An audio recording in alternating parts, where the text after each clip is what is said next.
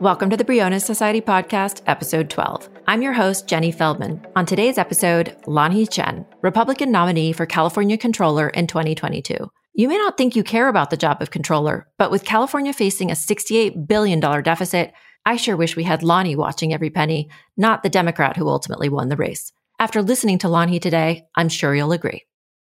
Lanhee, thank you for joining us today on the Briones Society Podcast. Our audience probably knows who you are, but I'd like to introduce you. Lanhee Chen is a champion of good governance, public policy expert, and fiscal watchdog who was the Republican nominee for California State Controller in 2022.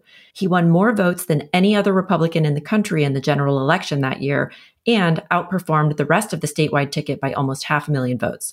Lanhee has advised numerous high-profile Republican candidates and served as a presidential appointee in both Republican and Democratic administrations. He's currently the David and Diane Steffi Fellow in American Public Policy Studies at the Hoover Institution, as well as the Director of Domestic Policy Studies and lecturer in the Public Policy Program at Stanford University. Hi, Lanhee. How are you today? Great to be with you. Thanks for having me, Jenny.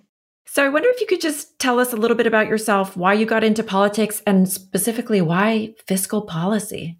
It's not an area that a lot of people necessarily get all that excited about, but I think that fiscal policy, I think economic policy, these are issues that frequently have an impact on lots of other issues. And if you think about what it takes to govern a city or a state or any other entity the right way, budgets and the fiscal health of that organization usually are pretty important, are pretty key to that. So for me, at least, these issues have always been of interest to me in terms of how I got into politics or how I got interested in it. For as long as I can remember, really, an interest in our system of democracy and in elections and in politics. My first sort of memory in politics was when I was 9 or 10 years old watching the presidential debate between George H.W. Bush and Michael Dukakis. Seems like a lifetime ago now. But oh, yeah.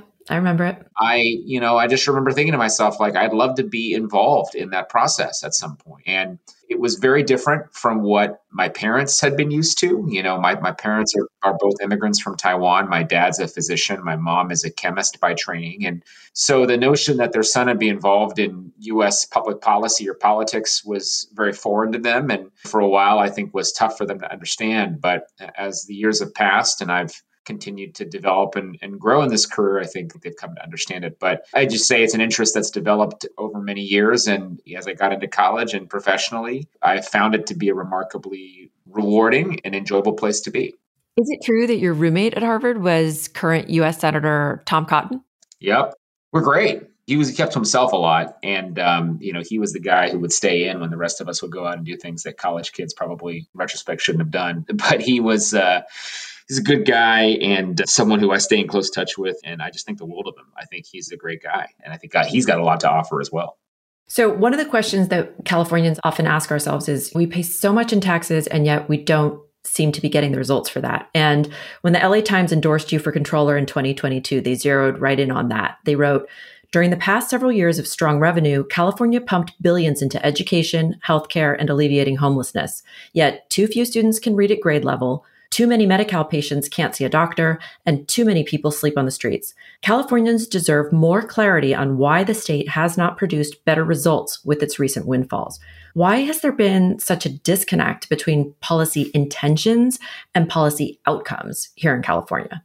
I really link it back to a lack of accountability. And I think that it is the case that as Californians, we want to solve difficult problems. And I think pretty much all Californians would agree that there's some role for government in that. Now, we have a probably philosophical or ideological or other different sets of opinions regarding how much government ought to be involved. But the minute you start to talk about government being involved, the next question really, in my mind, needs to be around accountability and how we can make sure that when and if government is involved, the promises that are made, the things that government says that it can do, are things that it actually really does. And in California, for too long, I've assessed that there really hasn't been this accountability. There's no real accountability in terms of what we might expect in any organization, which is an accounting for where money actually goes and how efficient or effective it is. But there's no political accountability because we live essentially in a one-party state where there really isn't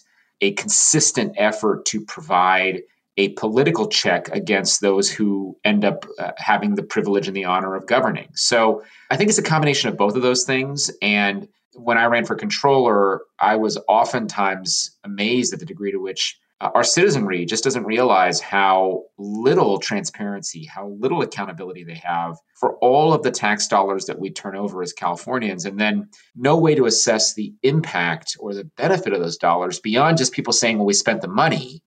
It's never been clear to me we have a great way of determining whether that money was spent in the right way or was it spent smartly. And that to me was a great frustration and one of the major motivating reasons for my run for state controller.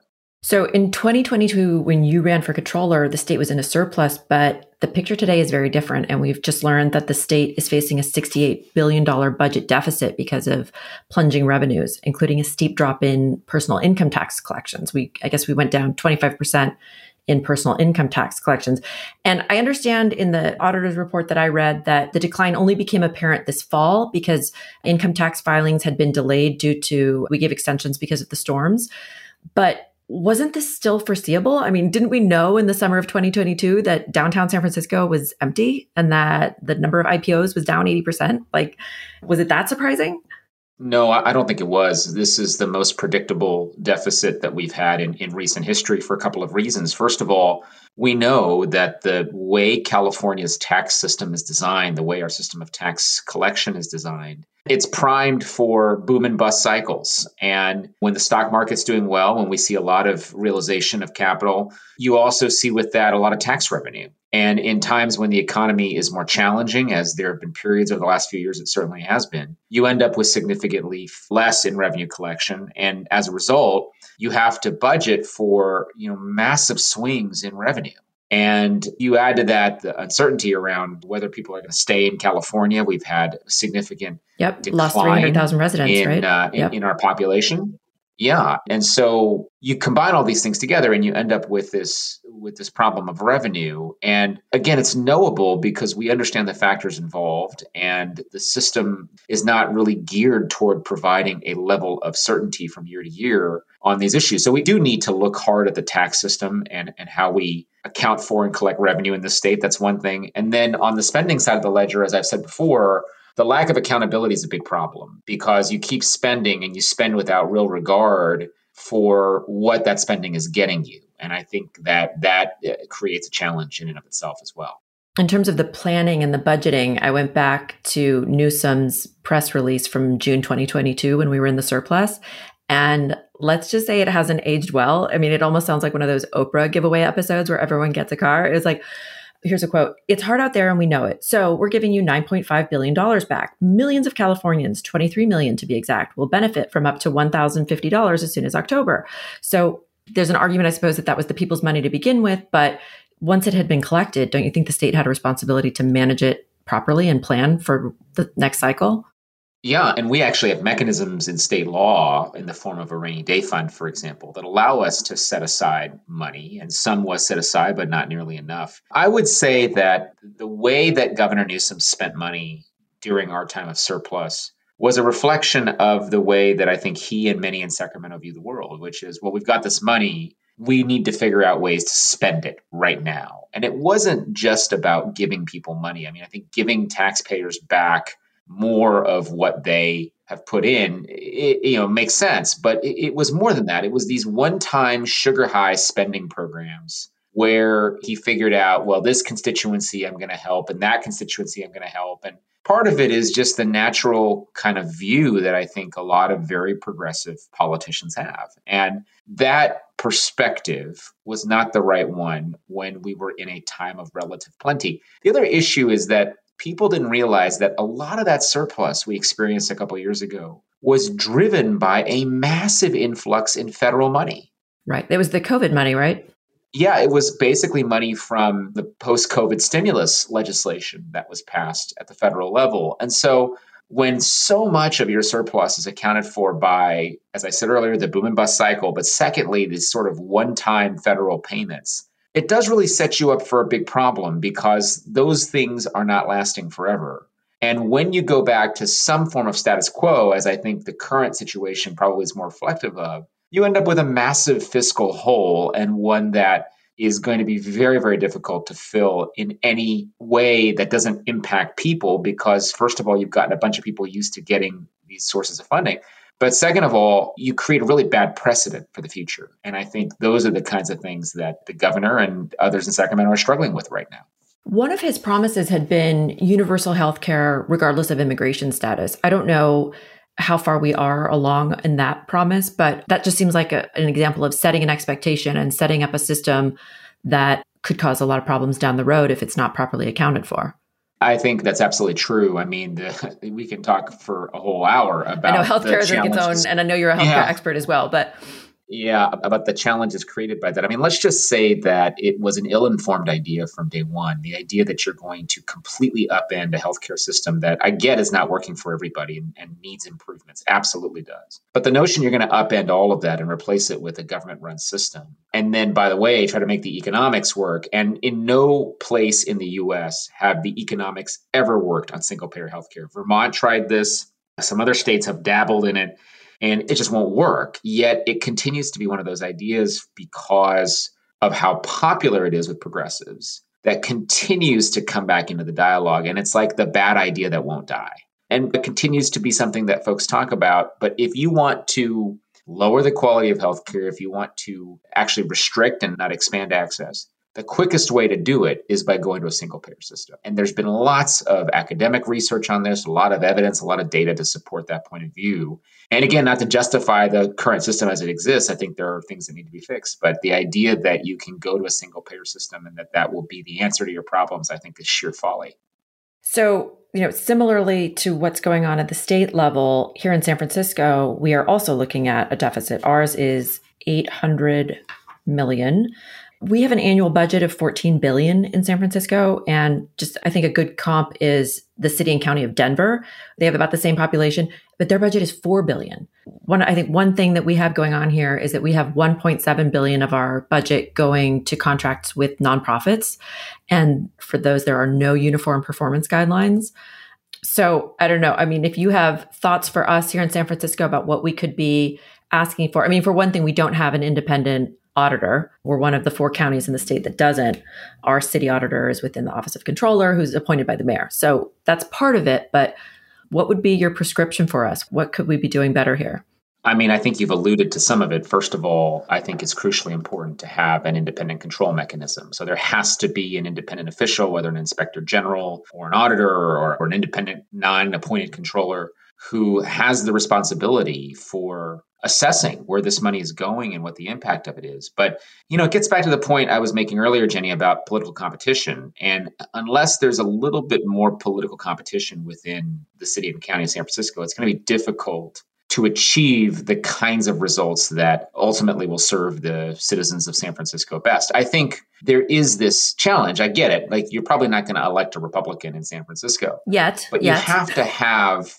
Now, that's true. I mean, people can continue to work at providing that level of political competition. But even within the ideological spectrum, the idea that you're choosing between a progressive and a very progressive creates the kind of challenges that have resulted in the city that really is one of America's great cities, turning into, in many cases, kind of a nightmare for residents and for visitors and for all the people who would rely on and want that city to be great again. It's hard to see how it gets there with the lack of political competition and the level of ineptitude and, frankly, lack of transparency into what's happening in City Hall. I mean, that's one of our central arguments, is that you don't even have to be a Republican to agree with the idea that we'd be better off if we had some Republicans, or at least people advocating for more conservative ideas. So there would be a competition of ideas and there would be a counterpoint to a lot of the excess that we see, especially at the Board of Supervisors level. It's a difficult selling point, but that's what we're trying to do here, is to rebuild the party. Well, it's a good fight. Yeah. It's a good fight.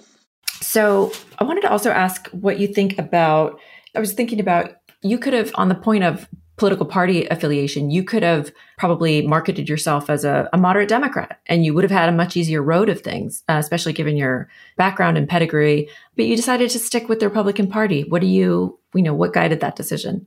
I got a lot of advice about this. I think what it ultimately came down to is two things. One, I am a Republican. I've been a Republican my whole life. And while that has stood for various things and different things at different points, I didn't think it was particularly honest for me to somehow discover one morning waking up that I'm actually a Democrat. Now, I get it, the coalition shift and the definition shift over time. But given my deep background in helping various Republican policymakers and politicians over the years, it is what I am. And as I look at where the major parties stand on issues, on many issues, I am still very much of the view that the Republican Party has the right approach, whether it's on the role of government, on how to make healthcare more affordable, on how to improve our economy, on how to protect our country, on how to secure our border. Those are all issues where I generally am more aligned with Republicans. I would say the second reason, Jenny, and this one goes to this issue of what the party has become. I have felt in a lot of ways the Republican Party has left me and has left a lot of people maybe who are like me, who are fiscal conservatives,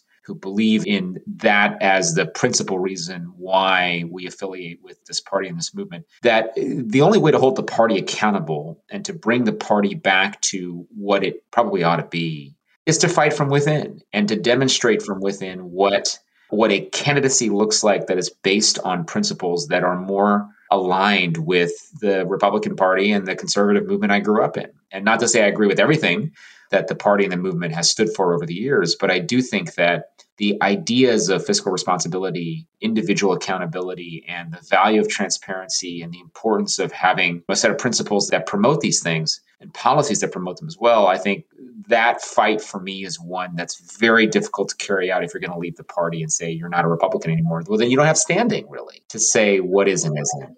I mean, and I think we grew up in the same era too. And I always, whenever somebody says, well, what about a third party? Isn't there a third way? I'm like, Ross Perot, like I lived through this. You've really got one of two teams to pick, and you're not going to necessarily agree with every single thing on a party platform or every single candidate that's put forward, but you kind of have to work within that system. Yeah, no, I mean, look, I think that's right. I think as much as we all want to believe that there can be something that punches through in this time, and I do think that if there is any time for some kind of independent or third party movement to gain traction, I do think this is probably the era and the time for it. That having been said, in most cases, the choice is pretty binary, and you do have to decide where you align more closely. So are you advising any of the current presidential candidates? I'm not. I haven't, at least in a formal way, I'm not. I do occasionally offer thoughts if people ask, or have given a few policy considerations to a few of the candidates, but I've mostly stayed out of this cycle in part because I haven't felt that there is going to be a really significant competition within the Republican Party. Now, I could very well be wrong, and I hope I am proven wrong because I think that competition makes the party better, produces a better nominee. And so, but I've been, mostly on the sidelines of this one, observing and commenting. And I know you're focused on your academic positions and you also have professional obligations as well, but have you given any thought to what your next step might be in terms of running again? Well, it was a great experience running for office, and you learn so much about the state. You learn a lot about yourself. And for me, in reflecting on it, I mean, the more I've reflected on it, the more I really feel like it was an experience where I had tremendous opportunity to learn, and I did enjoy a lot. That having been said, I'm not eager to get into another campaign where you kind of start off 30 points behind, if that makes sense. I mean, if you look at a state like California, Republicans are at such a disadvantage when it comes to registration that you do kind of start off in a hole. And you have to figure out the best way to make something of that. And I think we did with my campaign. We showed that you can be a little more competitive. But I really would want another run for office to be in a situation where I felt like we had a reasonably good chance at success. It doesn't have to be a slam dunk. It doesn't have to be even one where I'm favored. But I am going to think intentionally about that piece of it. But more importantly, what do I actually want to do? What do I find enjoyable, and where am I energized? And I was energized by the idea of being controller of the state of California, being able to address some of these big fiscal challenges. That really did energize me. And so, we wish you were there we'll put now. that all into the blender and take a look at how the next couple of years turn out and make a decision based on that. But I'm certainly open to running again. And I think I still got more to give and hope to be able to do so. Oh, well, you certainly have more to give. Lanhee, I know you had to wrap up before the top of the hour, so I will let you go. But thank you so much again for agreeing to speak with us here at the Breonna Society. We really appreciate it. We're learning a lot from you. We're listening to you. And I hope that more San Franciscans will continue to do so as well. Thank you so much. Well, great to be with you. And thanks for all that you're doing in San Francisco. Thanks, Lanhee.